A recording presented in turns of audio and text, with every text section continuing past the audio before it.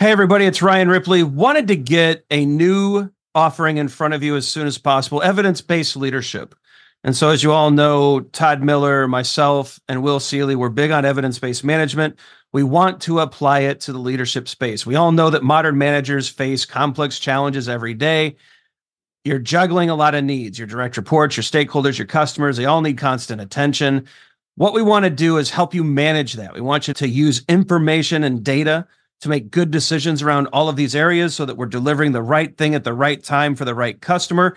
And we know that we're doing that because we're using data and evidence to validate all the things that we're doing. And not only that, we're not just looking at value, but we're looking at our capabilities as an organization. Can we deliver on time? Can we innovate effectively? Do we have too much tech debt? Do we have too many things in process? Are we unable to deliver when the market demands that we do? We look at all of these things with evidence-based management. We merge that into a leadership mindset and lens, and we enable you to make new and better decisions repeatedly based off of the data that you're collecting within your organization. It's exciting stuff. We hope you can join us. Visit agileforhumans.com/EBL course. Join us in one of these offerings. We think you're going to love it. Hope you can join us. Use Agile for Humans, the number 4, to take another 15% off of this course. And we can't wait to see you there. All right. Today's episode. Monday. Scrum on a Monday. It's brought to you by Todd's Cold. Todd's Cold, causing runny noses, sore throats, and coughs all day long during class. Only you can have one too. You will not contract it by watching your daily Scrum episode. We are safe. All right, welcome to today's episode of Your Daily Scrum. I'm professional Scrum trainer Ryan Ripley. That is professional Scrum trainer Todd Miller. We get together each and every day to help you get a little bit better each and every day at using the Scrum framework for fun and profit. We also do a lot of work over at community.agileforhumans.com. It's a free community where you can learn more about Scrum and Agile and all sorts of fun stuff. Check it out. It's free. You get to interact with Todd and I. He comes up with crazy case studies. You get to figure them out, and then he tricks us. It's fun. Get over there, community.agileforhumans.com. It's free. All right, Todd. Are user stories required in Scrum? No. All right. User stories are a complementary practice in Scrum. User stories are not. In fact, everything on the product backlog is called a product backlog item. You may so choose to use the user story format, a complementary format for product backlog items. Yeah, typical format as I want so that user story, very popular complementary practice in Scrum. This is a sample template of how those are written. There's a lot of different ways to do it. In any case, they are not required in Scrum. You can take features, requirements, desirements, bugs, defects. They're all product backlog items. Scrum is silent on format, on how you capture things. So user stories are absolutely not required. They're one of many different complementary practices, as Todd mentioned. It's player's choice here. However, the Scrum team and the organization deems the best way to collect requirements in their context. That is what wins.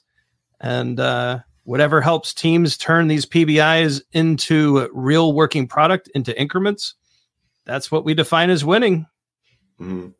Yeah, I'll be honest with you, Ryan. I've used user stories a lot successfully. Yep. I fairly enjoy as a product owner, or even as a developer reading it, or as a Scrum Master coaching the product owner and using user stories. I've actually had quite a bit of success using user stories. I would probably say that I'm an advocate for them. Where I see us run into problems with this whole concept around user stories is, thou shalt have everything in user story format. Yeah. Right. The consistency of your product backlog does help create transparency in it, but there's going to be times where you're spending more time struggling to write something in the user story format than what it's worth. Right. So let's not get crazy about it. I've seen teams that have gotten crazy, but that's not a user story format. But you got the point of it, right? You got the point of it. And I'm not going to take, 45 minutes to try to make that user story look perfect. So I think this is another situation where pragmatism comes into play. Yeah, absolutely. Do what works, try different things, experiment with formats. I'll tell you what, Todd, when I look at this user story format with a lot of teams, I've coached them to say, so that as a user, I want, right? I've changed it up because I want value to be first. I want the benefit to be clear. And if we can't express the benefit, why are we talking about anything else? But that's one preference of many. And as you've mentioned, there's a lot of different options here, right? There really are. One thing that I've seen kind of growing a lot is the notion behind job stories. Or that whole thing. I also think that the way that we write about a bug should be different, right? Yep. It should be different than a feature. We want reproduction steps with a bug. We don't need that with a new feature. So, user story is good. Unless we get dogmatic about it, then user story is bad. There we go. Is it the caveman way of doing it? I like it. Feeling a little bit Sudafed caveman guy today. That's probably time for end Scrum then. Yeah, Todd's going to go to bed, but for the rest of us, like and subscribe. Never miss an episode. Check out the socials. We also want to know what you think. Leave us a comment. Ask your questions. Leave us comments about this particular episode. What do you think about user stories, required or not? And if not, then what is your favorite format to express a product backlog item? We'd love to know that as well in the comments. Who knows? Maybe your comment or question or both could turn into a future video. All right, for Todd Miller, I'm Ryan Ripley. Go forward, do some great Scrum things. Don't be dogmatic about what your PBIs end up looking like or how they're formatted. Do what works best in your context. We will see you tomorrow. Hey, it's Ryan. If you're enjoying this show and want to take a deeper dive into Scrum with me and Todd, check out agileforhumans.com/training. Be sure to also look at the show notes to subscribe to our newsletter, get a copy of our book, Fixing Your Scrum, and learn more about working with us at Agile for Humans.